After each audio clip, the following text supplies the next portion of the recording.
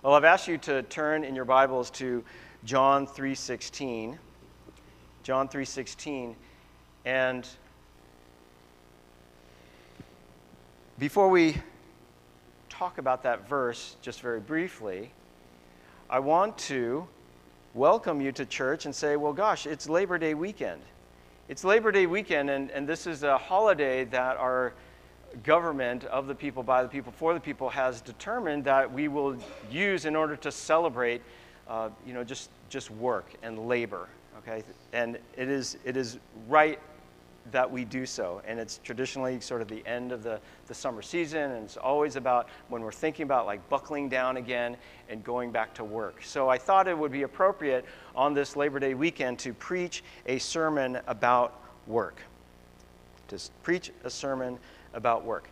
Okay, so I don't want us to bum out too early about work. You might be thinking to yourself, gosh, it's only Sunday and I have the day off tomorrow and I don't really have to go back to work till Tuesday, where ordinarily I'd be thinking about going back to work tomorrow because it's Sunday. But let's talk about work anyway. And let's talk about work and think about how sometimes when we go to work, we kind of forget the things that we have talked about and learned about at church on Sunday. Right? So I want to have a little reminder about what church is all about. And what church is all about is the gospel.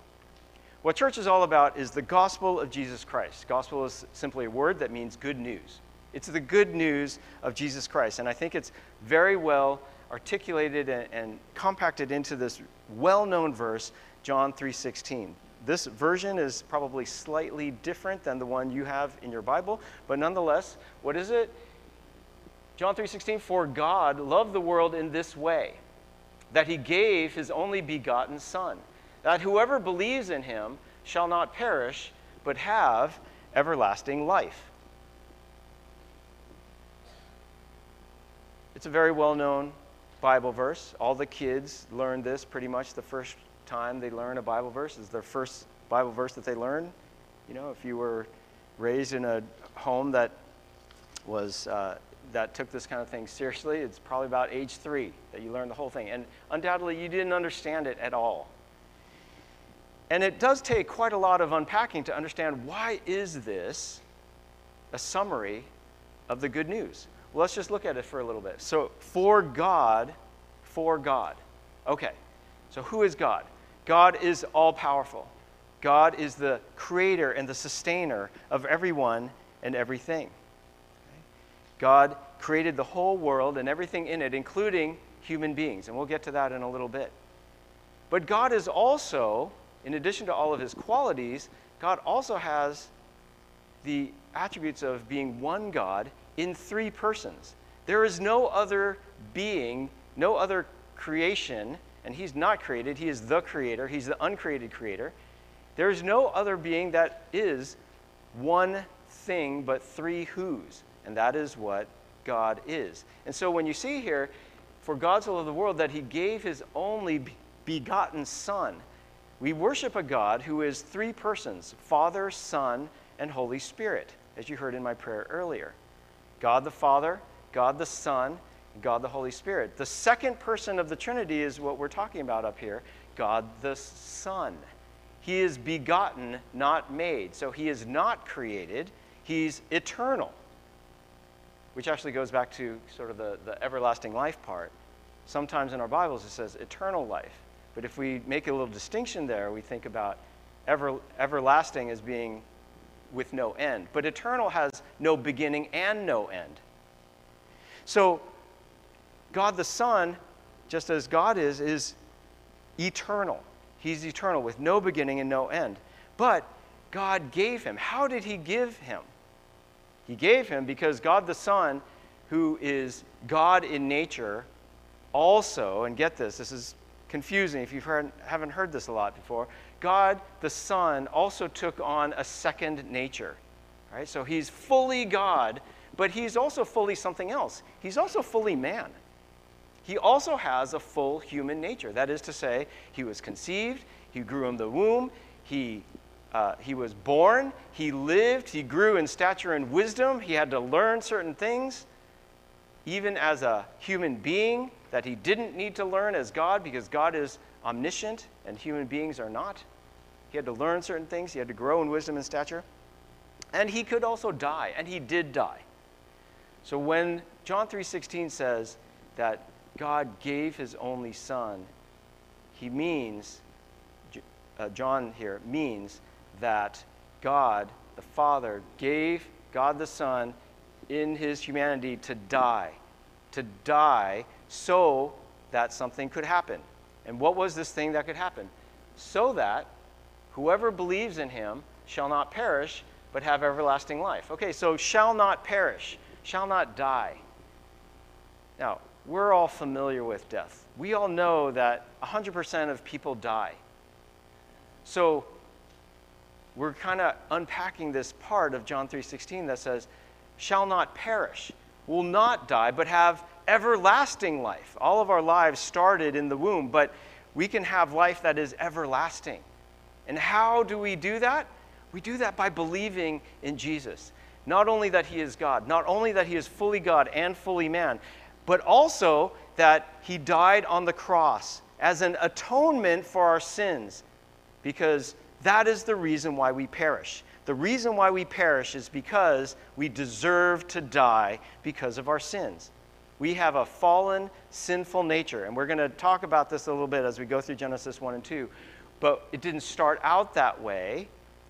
God didn't create us to have perishing, fallen, sinful human natures. He created us without that fallenness, but we fell. Our first parents fell. And that is why we all have a sinful nature. And because we have a sinful nature, we sin. And because we have sinned, God, and because God is perfectly just, he must punish sin. But because God is also merciful, he gave his only son. And what do we have to do? All we have to do is believe. We're going to talk about work. It's Labor Day weekend. We're going to talk about God's work. We're going to talk about our work. Can you earn salvation? Can you earn forgiveness? No, you cannot.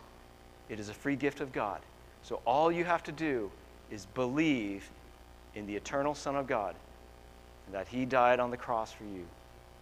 And that is the gospel, and I invite you to believe this wonderful, marvelous truth, the most wonderful, the most marvelous truth that there has ever been. Okay? Now, we all know this, and you probably are thinking of this, and you're in like that kind of mindset because you got up and you got dressed and you said, oh, it's time for church, and you went to church and you sat in these comfortable chairs, and I told you to bring your Bible out, and you have your Bible, and you're all thinking about that, and you're like, John 3:16, I totally remember that, and I know it, and it's old hat to me.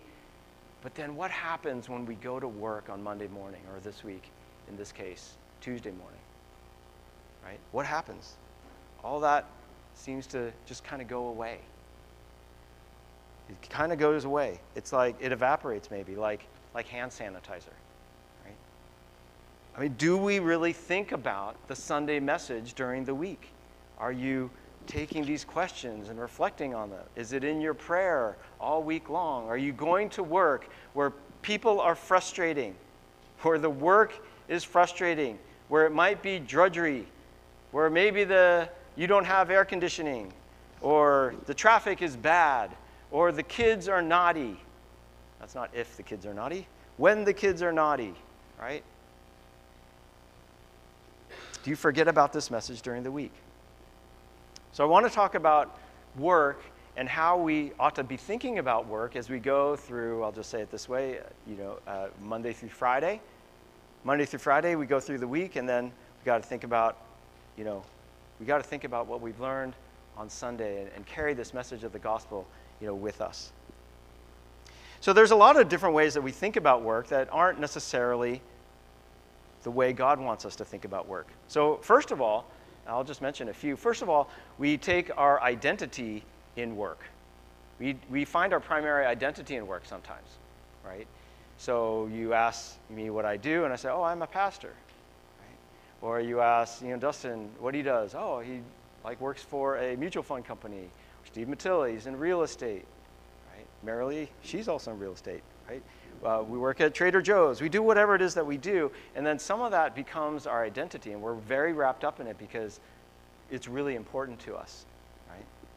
And in fact, part of our names sometimes, literally our identity, like on our identity card, like tells us what at least one of our ancestors, but probably a whole number of generations of our ancestors, did for a living.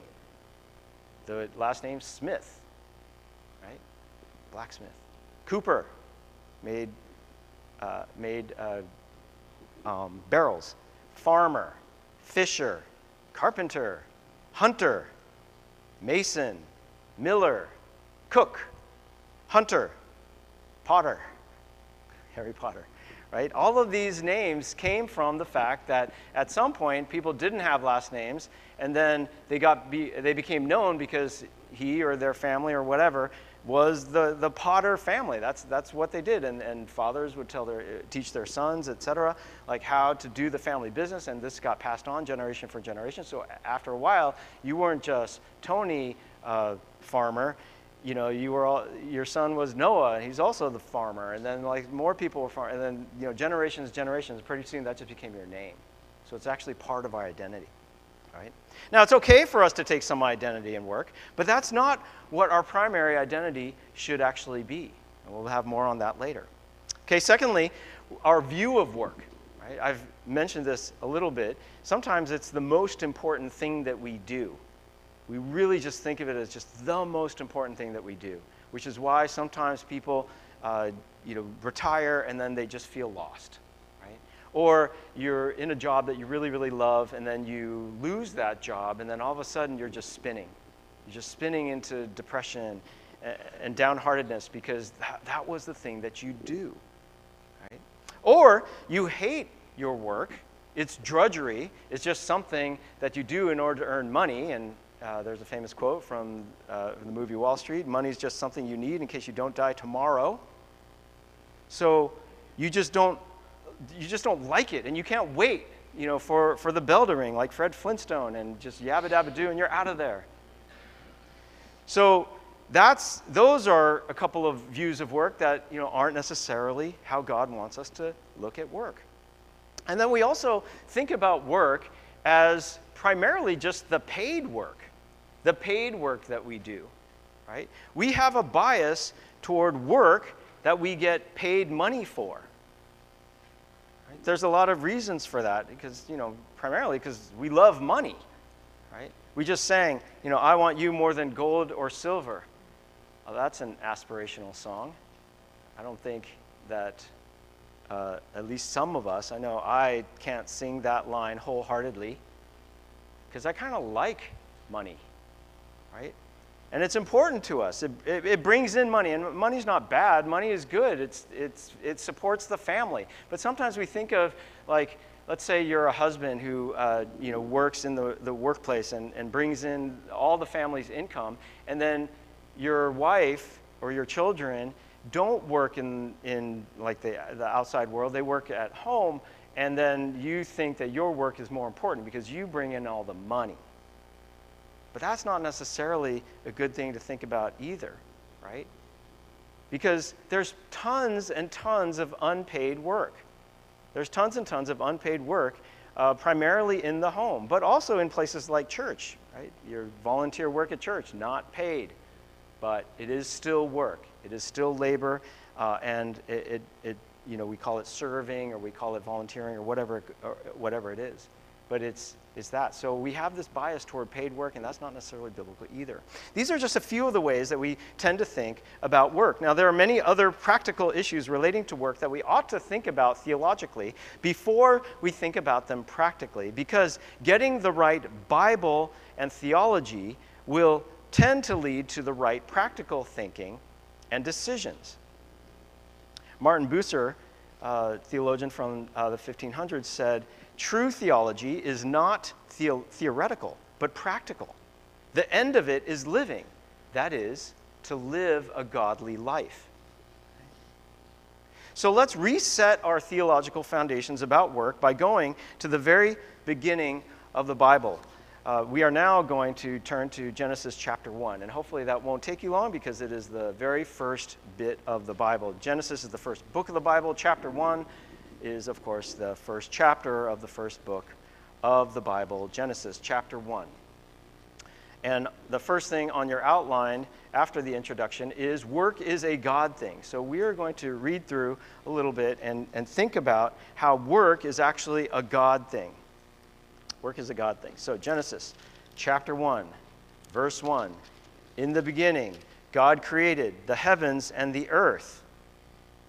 The earth was formless and void. Darkness was over the surface of the deep. The Spirit of God, there's that third person, the Spirit of God was moving over the surface of the waters. Then God said, "Let there be light," and there was light. Okay? Verse 5, I'm going to skip a little bit. God called the light day, and in darkness he called night, and there was evening, there was morning, one day. Okay, so God's already at work. He created the heavens and the earth, and he made the first thing happen simply by saying it. Verse 6, then God said, there are some more things happening, let there be an expanse in the midst of the waters, let it separate the waters from the waters. God made the expanse. So this is part of God's work as well. He separated the waters which were below from the expanse from the waters which were above the expanse, and it was so. So things are starting to take shape now. God called the expanse heaven. There was evening, there was morning, a second day. Then God said, again, he's speaking and things are coming into existence. This is his work. Let the waters below the heavens be gathered into one place and let dry land appear. And it was so. God called the dry land earth, and the gathering of the waters he called seas, and God saw that it was good. Then God said, so here's another bit of God's work, let the earth sprout vegetation, plants yielding seed, and fruit trees on the earth, bearing fruit after their own kind with seed in them. And it was so. The earth brought forth vegetation, plants yielding seed after their kind, and trees bearing fruit with seed in them after their kind. God saw that it was good. There was evening, there was morning, a third day. So 3 days, and God's already created all of this stuff. It's been a very productive week so far. Then God said, let there be lights in the expanse of the heavens to separate the day from the night. And let them be for signs and for seasons and for days and years. Let them be for lights in the expanse of the heavens to give light on the earth. And it was so. God placed them in the expanse of the heavens to give them light on earth. So God's placing them. That's part of his work. And to govern the day and the night and to separate the light from the darkness. God saw that. It was, oh, sorry, I skipped something. God made two great lights, the greater light, etc. Okay. And there was evening, and there was morning, a fourth day, verse 19.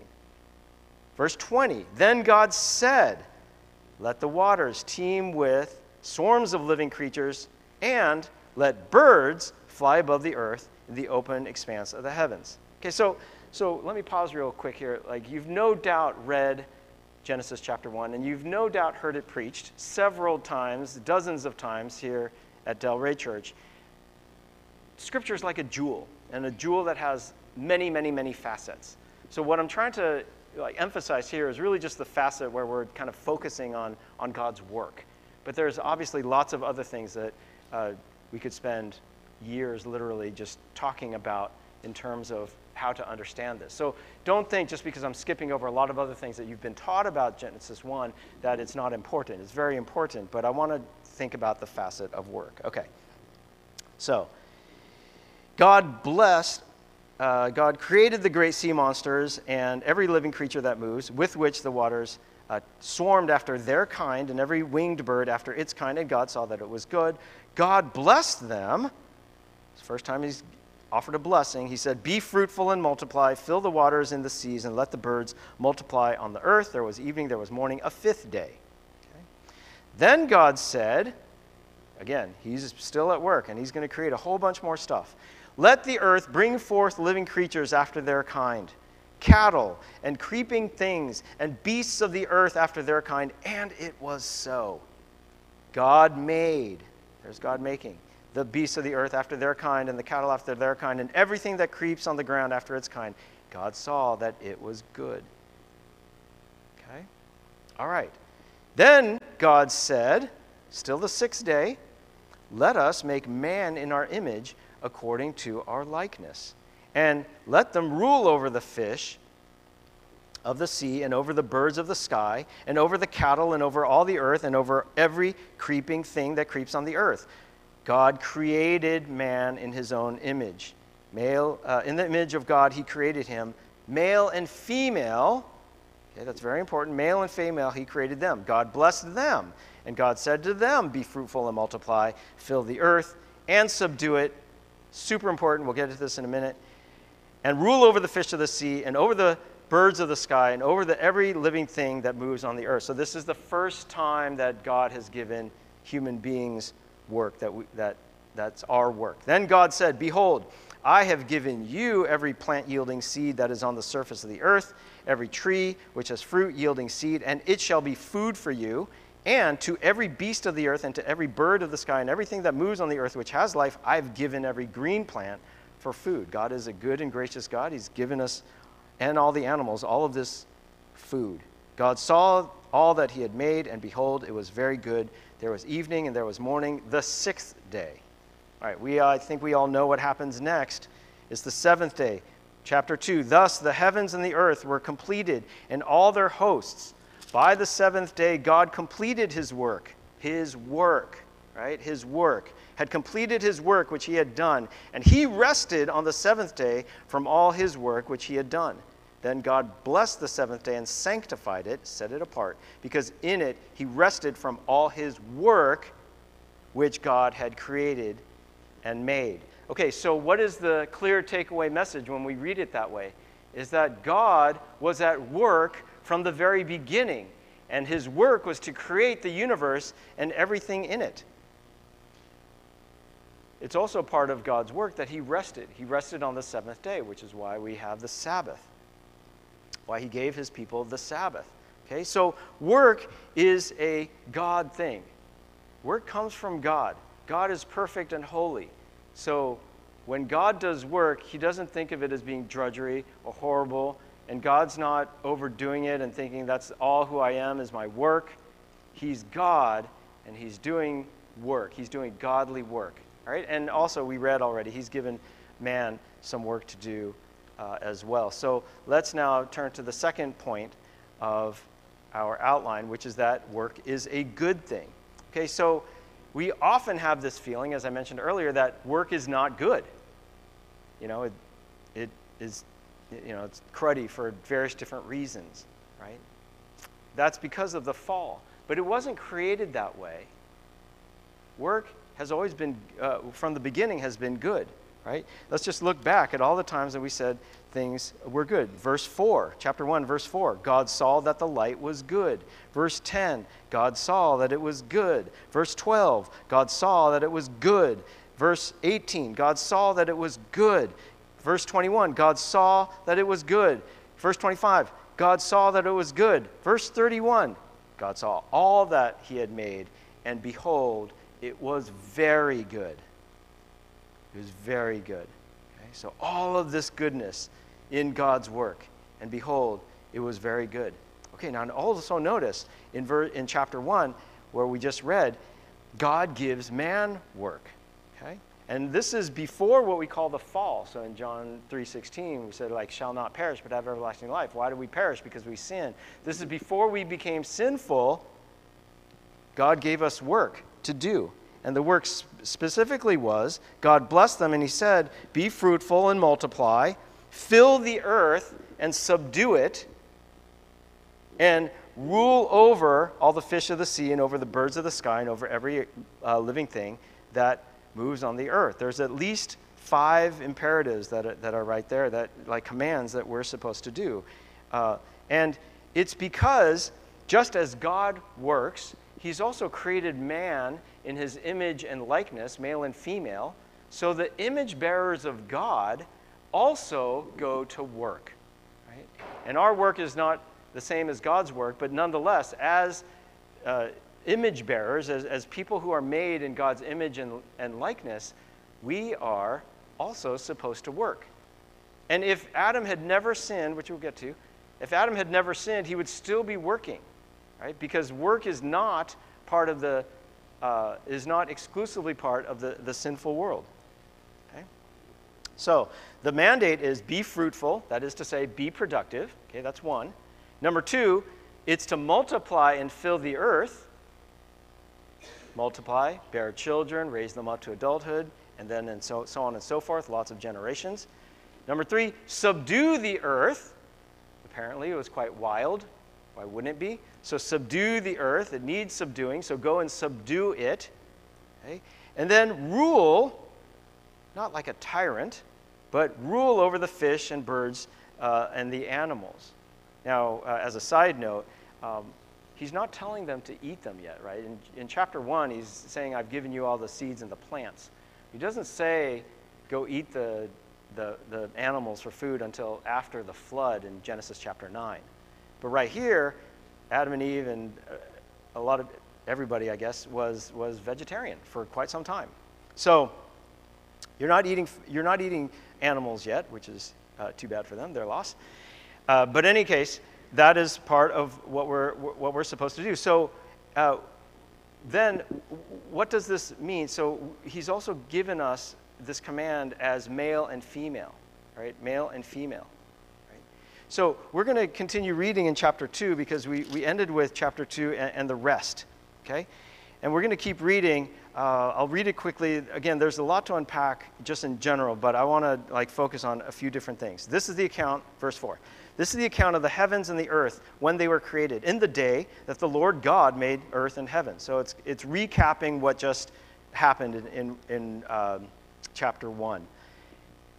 Now, no shrub of the field was yet in the earth, for no plant of the field had yet sprouted, for the Lord God had not yet sent rain upon the earth, and there was no man to cultivate the ground. I'm going to get back to this in a minute. But mist used to rise from the earth and water the whole surface of the ground. Then the Lord God formed the man of dust from the ground and breathed into his nostrils the breath of life, and man became a living being. So part of God's creation process, part of his work, was to do this. Now remember, everything else that's been created, he just sort of said it, and it appeared. But man is different. Man's not only made in God's image and likeness, but he is made from the dust. God formed the man of the dust from the ground. The Lord God planted a garden toward the east in Eden, and there he placed the man whom he had formed. Out of the ground the Lord God caused to grow every tree that is pleasing to the sight and good for food. The tree of life was also in the midst of the garden, and the tree of the knowledge of good and evil. Skip over the rivers, verse 15. Then the Lord God, took the man and put him in the Garden of Eden to cultivate it and to keep it. Okay, so this is part of man's job, is to cultivate and keep the garden. And earlier in verse 5, I said we would go back to that. Earlier it said, no shrub of the field was in the earth yet, no plant of the field has had. For two things. Two things hadn't happened yet. God hadn't sent rain yet, and also there was no man to cultivate the ground. So that's really interesting that the scriptures here tell us that nothing has sprouted yet because there wasn't any man to take care of it. Okay? So you're supposed to go into the Garden of Eden to cultivate it and to keep it. And then here comes another command. Another command saying, from any tree of the garden you may eat freely, but from the tree of the knowledge of good and evil you shall not eat, for in the day you eat of it you will surely die. Okay? All right. So it's interesting here. James Hamilton has this translation of verse 15. Verse 15 in our version of the Bible that we use, the New American Standard, said, then the Lord God took the man and put him into the Garden of Eden. And that's all very well and fine. But as Hamilton has translated it, looking at the Hebrew, he writes it like this. Yahweh God took the man and caused him to rest in the Garden of Eden to work and keep it. That's fascinating, isn't it? This whole thing that just gets kind of translated as put him into the garden, it's placed, took the man and caused him to rest in the Garden of Eden. So actually, Hamilton talks about it this way. He says that work in this case is actually a restful work. It's stuff that has to be done, but it's also life-giving and energizing. And I'm sure we've had days at work like that where you've been so productive or things have been going so well that it's I have a lot of energy at the end of the day. And there's, of course, other days where we feel really beaten down. But we've all had days where we get a lot of energy and a lot of almost like rest from our work because our work is just so enjoyable. And and Hamilton says that this is what is in view here when the Hebrew word here for rest is put in there. And file that away in your mind, because when we talk about somebody else who comes along later, we're gonna think about this as well in terms of rest. Okay. Now the notion of rest is different from, according to the Hebrew word in Hamilton, it's different from the notion of rest that is that the Lord took when he took the Sabbath, right? When he sanctified the seventh day. It's a different word, but this is more like restful work. Okay. So then God gives him, in addition to cultivating and keeping the land, he's also supposed to teach, right? He's also supposed to teach, because if you're going to be fruitful and multiply, you need to tell, like the first guy who learns stuff needs to, have apprentices and tell other people the things that he has learned. And he commands the man, and he says, from any tree of the garden you may eat freely, but from the tree of the knowledge of good and evil you shall not eat, for in the day you eat of it, you will surely die. Okay, file that away for a second, because Adam's going to apparently teach this to other people, and we'll look at a very specific example in a minute. Okay, you're also supposed to lead. We've already talked about the fish and the birds of the animals, to rule or have dominion over them. Okay, all right.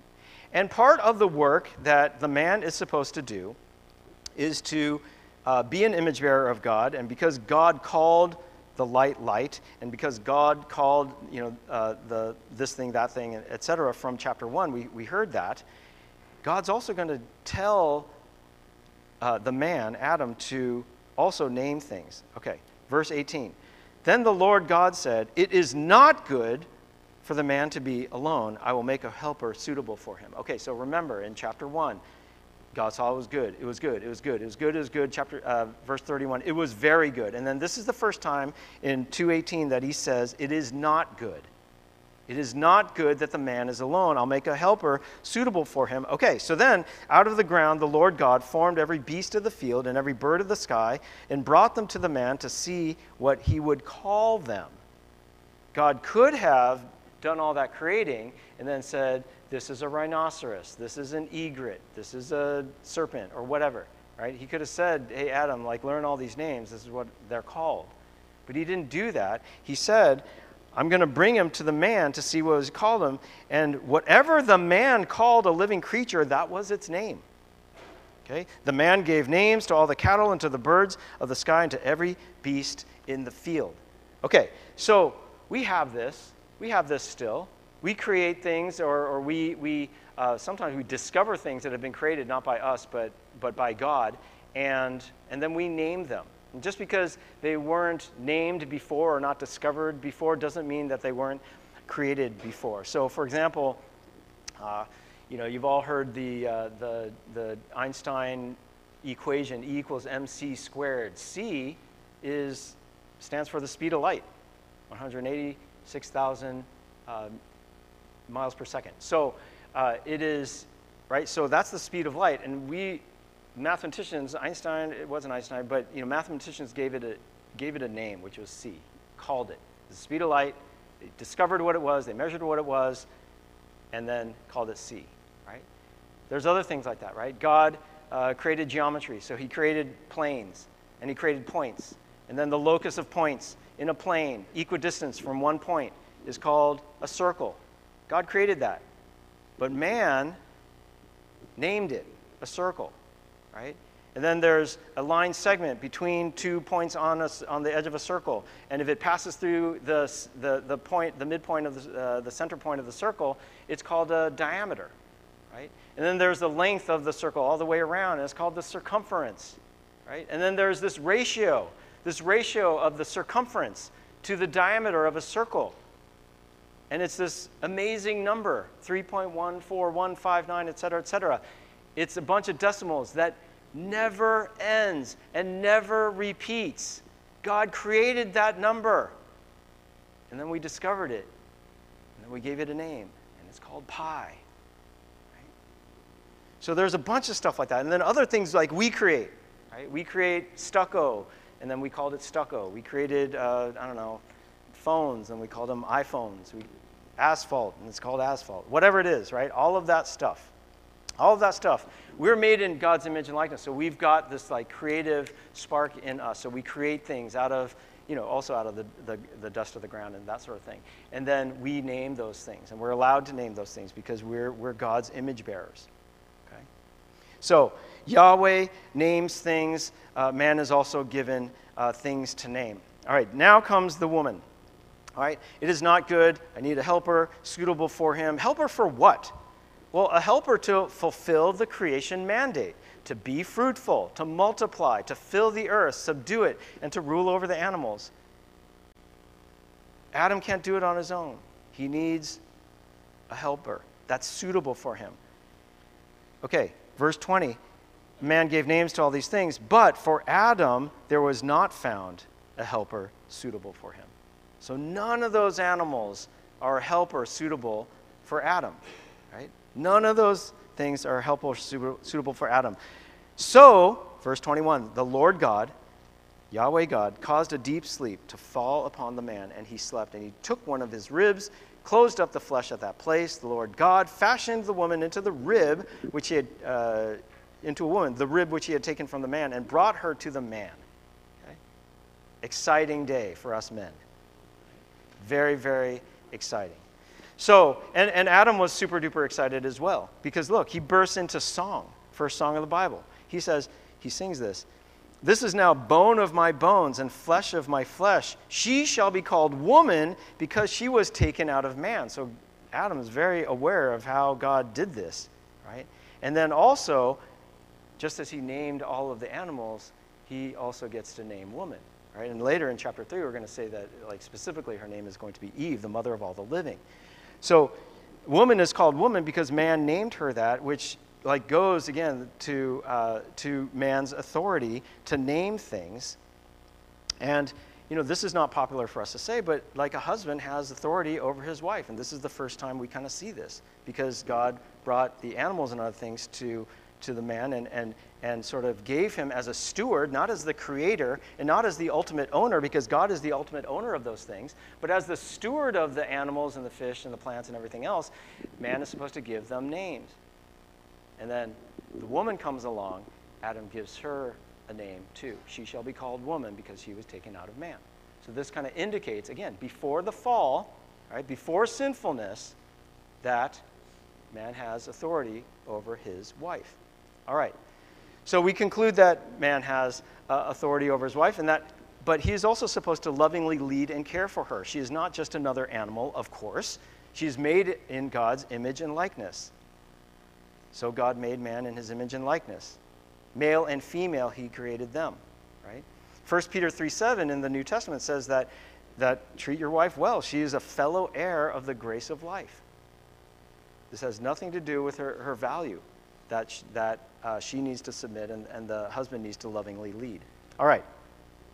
For this reason, a man shall leave his father and his mother and be joined to his wife, and they shall become one flesh. This is the first marriage, right? The first wedding.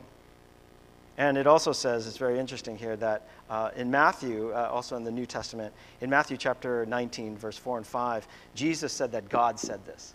God said this. So this is kind of this like interesting thing because it's all narrative so far. And then there's this like little explanatory verse, which is verse 24, that explains why there's marriage. And it says, for this reason a man shall leave his father and his mother and be joined to his wife, and they shall become one flesh. And Jesus said, God said this. God who created everything said this. And the man and his wife were both naked and were not ashamed. This sounds weird to us because we don't ever want to be naked in public around a bunch of other people who are naked in public, right? And what's the difference? The difference is that the man and the woman were not sinful at this time, but we are. So we're ashamed of being naked. So how do we go from them not being sinful to us being sinful? And this leads us to the third point on the outline. Work is a ground thing. Work is a ground thing. So Genesis chapter 3.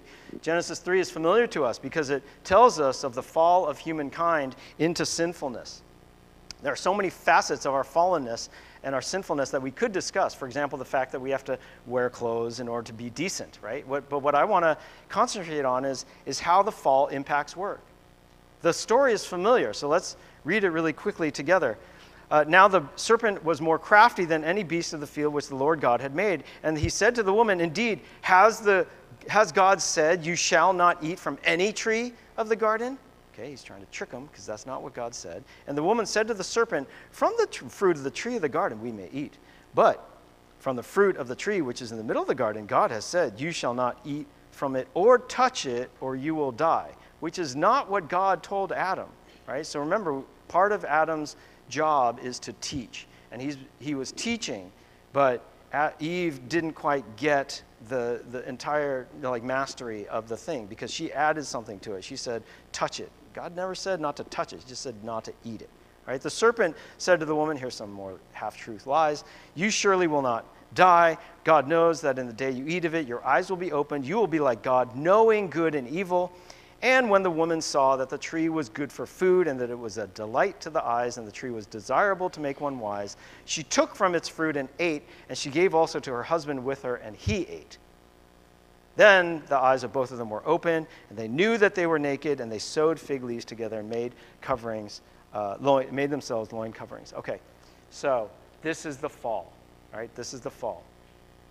And this is a really big problem because of the fall, now Adam and Eve's natures have gone from being sinless but able to sin to being sinful and not able not to sin, because you have to do according to your nature. Right? So this one act, this one thought followed by the acts is what makes humankind fallen.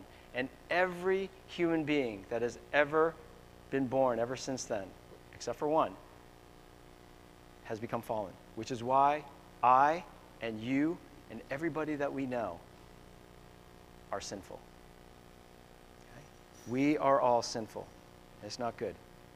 Okay?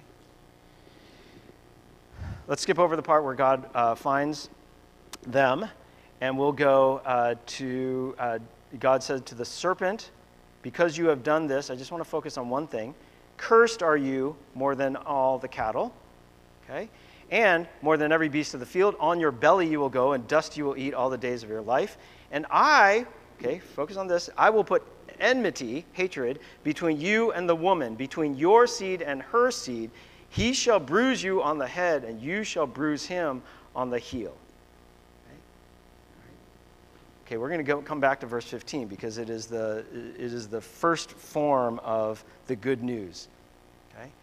To the woman he said, I will greatly multiply your pain in childbirth. In pain you will bring forth children. And then the second part, your desire will be for your husband, and he will rule over you, and not in a nice way. Okay, so the woman's work in the fall is wrecked. Okay, because what was the woman's job? The woman's job is to be a helpmate so that humankind can cultivate and multiply and be fruitful, right? So now the multiplication part, the multiplying part, is ruined. It's wrecked. It's fallen. The pain is greatly multiplied, right? And the fruitfulness part is also ruined because now instead of, sort of lovingly following her husband and her husband lovingly leading her, now they're going to have conflict. Right? She's going to want to be in charge, and he's going to not be nice about being in charge over her. So the woman's work is ruined. You're supposed to be on the same page and on the same team, and all the married couples who have had good marriages and things go really well in your marriage, a particular day or for a particular season, said amen, because when you're on the same page and doing the same things and arching toward the same goal, it feels really good. But it can never last perfectly because we are sinful and fallen, which is why we need grace for one another. But listen, now the man's work is also wrecked.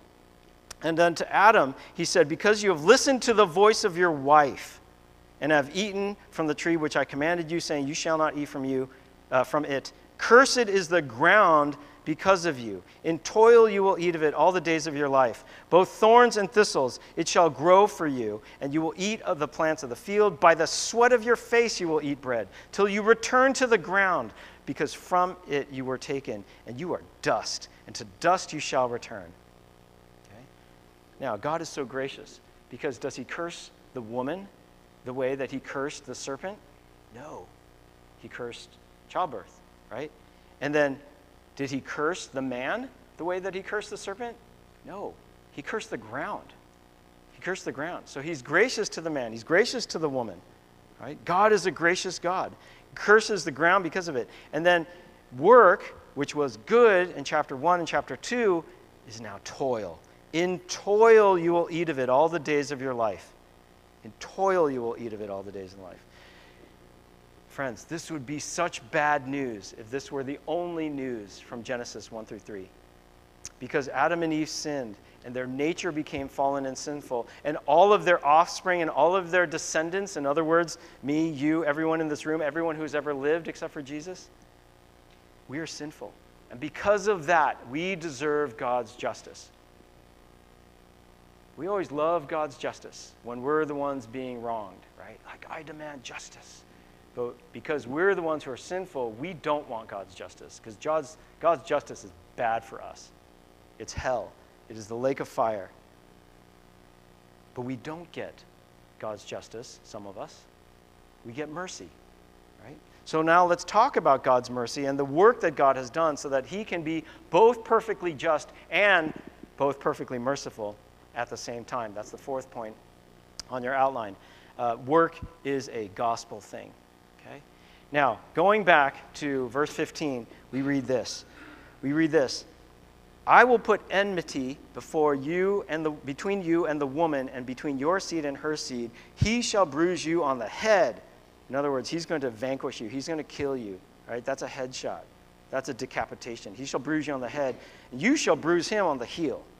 So there's going to be some trade-off there, but her seed is going to get the better of it. And this is what we call the proto-evangelion, the prototype, the first of the good news. Okay, so this good news that we read and heard earlier about from John 3:16, that whoever believes in Jesus shall not perish but have everlasting life. Okay, this is the first version of that in Genesis 3:15. Right. So between your seed and her seed, and we can tell going into chapter 4 that, and we're not going to go much into this, but we can tell if you read ahead to chapter 4 that she was very hopeful from the very beginning, because she gave birth to Cain. And she said, I have gotten a man-child with the help of the Lord. And she's thinking, maybe it's Cain. But that obviously didn't work out, because the first person who ever born was a murderer. And not just that, a murderer of his brother. So now Abel's murdered, right? So it's not Cain. He's a murderer. It's not Abel. He was murdered.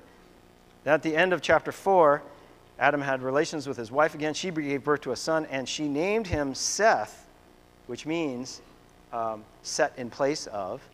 Okay? All right, God has appointed me another offspring in the place of Abel, for Cain killed him. Okay, so she's hoping that right away, in the very next generation, the effects of the fall will be totally reversed. It didn't happen that way. Okay, but Seth is the line through which the seed that is going to defeat the serpent is going to come. Okay, all right. So, this seed, spoiler alert, you probably already know this already, hopefully you do, is Jesus. Okay? The eternal Son of God, the second person of the triune Godhead, is that seed.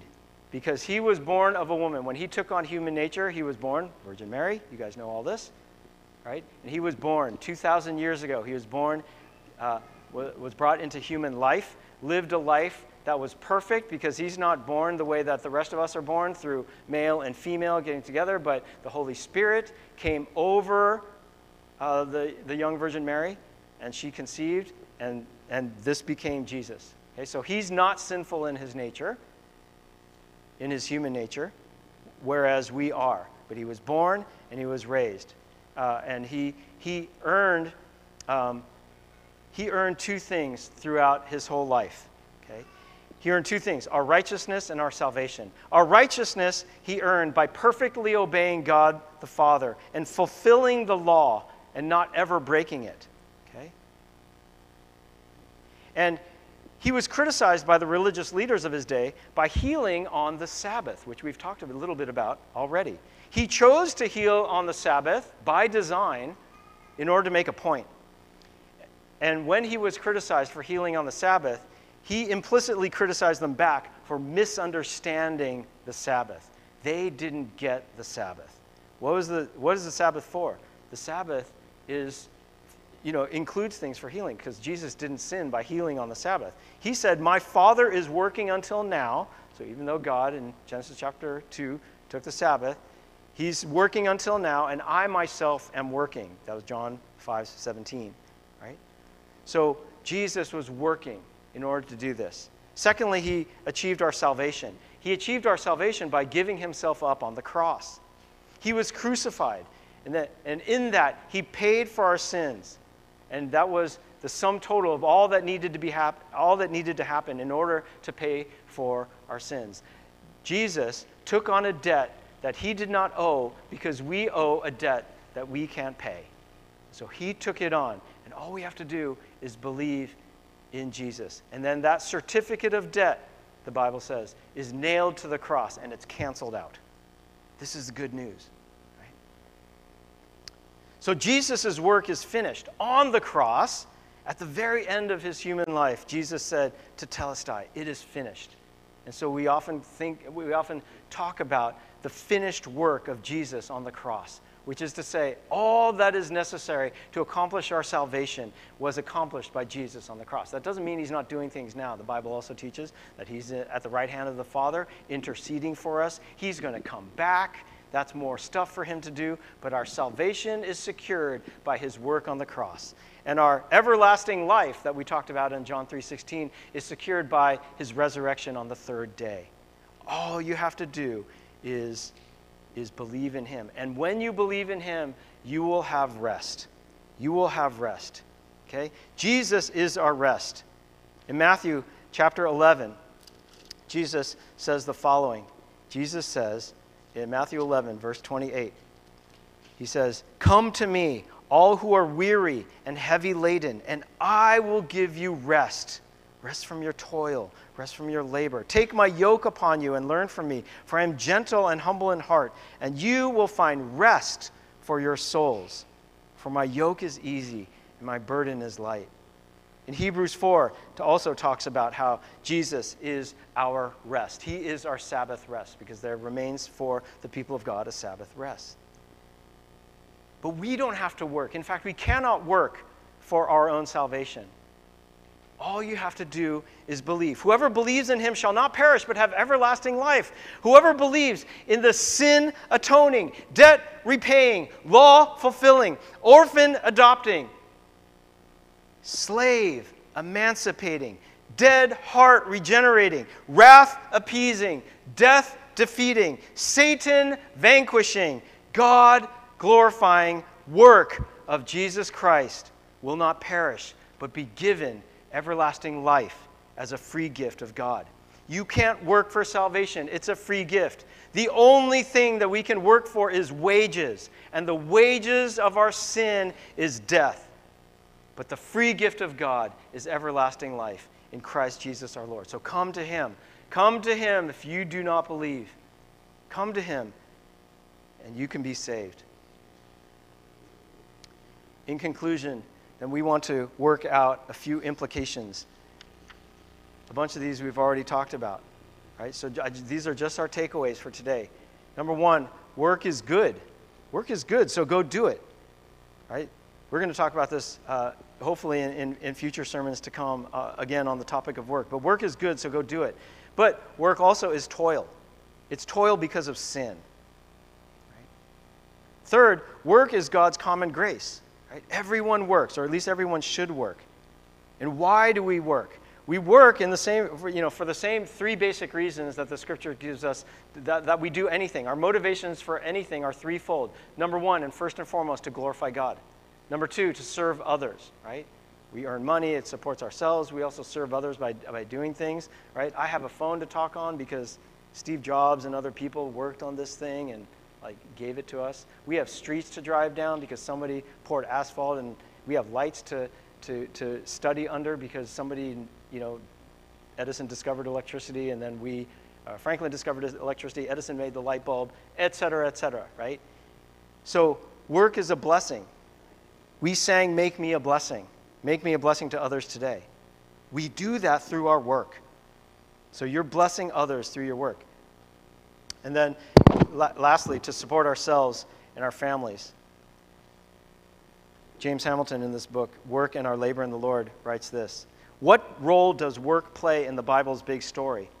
By charging the man to be fruitful and multiply and fill the earth and subdue it, having dominion over all other creatures, God was commanding his image bearers, the visible representation of the authority and character of the invisible God, to cover the dry lands with the glory of God as the waters cover the seas." This means that at the root level, man's task is to work in such a way that from the rising of the sun to the place of its setting, the name of the Lord God is praised. The goodness of God is savored, and the character of God is known and enacted. Okay? That is a command to all human beings, whether or not they are saved or not. But he goes on to write, "Thus the work that Adam made impossible by his sin is the work that Jesus has made possible through his death and resurrection, and will accomplish when he returns. The earth will indeed be full of the knowledge of the glory of the Lord." So we're here to glorify God. We are made in God's image. Fourth, forgiveness is God's saving grace, and no one's work can earn it. Okay? No one's work can earn it. We talked about that just now. I want us to always remember this as we go to work Monday through Friday. Lastly, our work determines what we do, but God's work determines who we are. Okay? We gave earlier the job examples: cooper, smith, potter, etc., farmer, fisher. Job examples. Okay, that's what we do, and that becomes part of our identity. But if I became not a pastor, I couldn't then say I'm a pastor.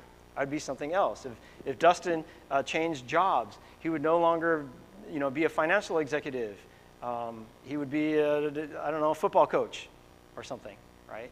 So that would be like sort of part of his identity. But our work defines what we do, but it doesn't necessarily define who we are. And who we are is made in the image and likeness of God, so that we should go out to our other fellow image bearers who are not saved yet and preach the good news of the gospel to them so that they can be saved. Right? Because they're all made in the image and likeness of God. We don't want to see that destroyed. We want to see that saved. This imago Dei, the image of God, might be defaced and marred by sin, but it doesn't make it any less worthy. Right? And we are sinners.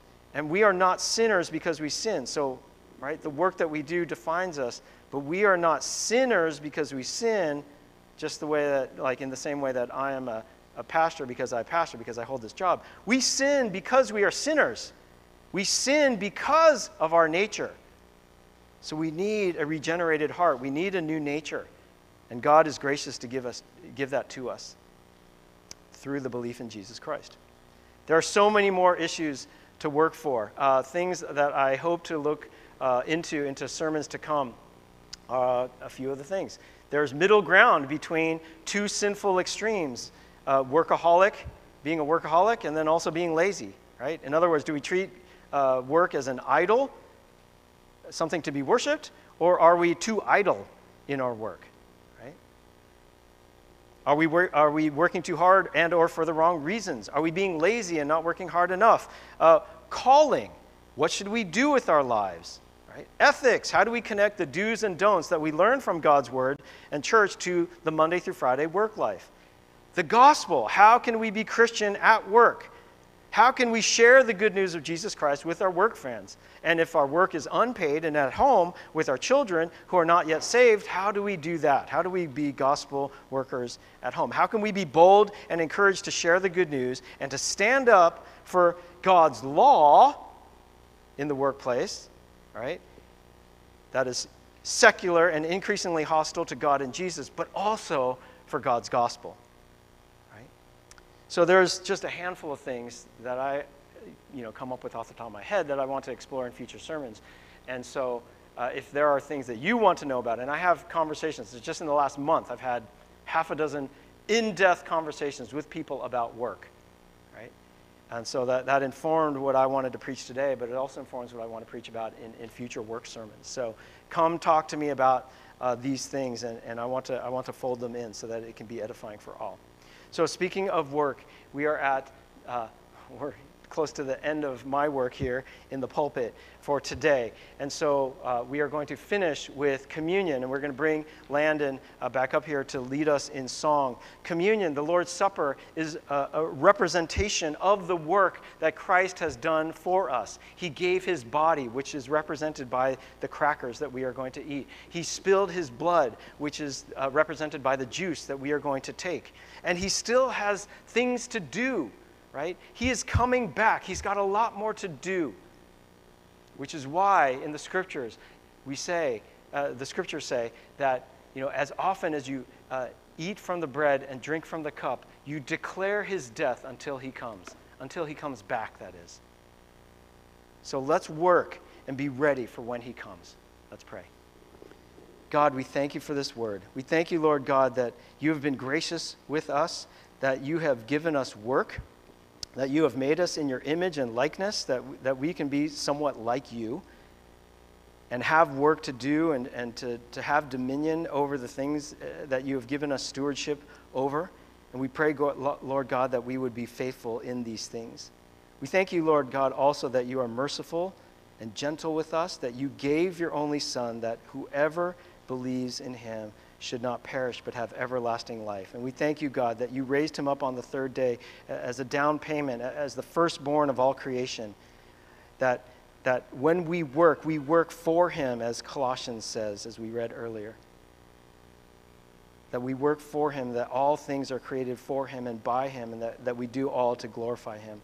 And let us be faithful in our work, both in the work that we do to bless others and in the work that we do more directly on your behalf. Whether it's serving the church or simply glorifying you and sharing your gospel to a lost and perishing world. We thank you for these things. We bless your holy name. Give us your Holy Spirit and pour out more and fill us more with your Holy Spirit, that we may be empowered to do wonderful things for your glory. It's in your name that we pray. Amen.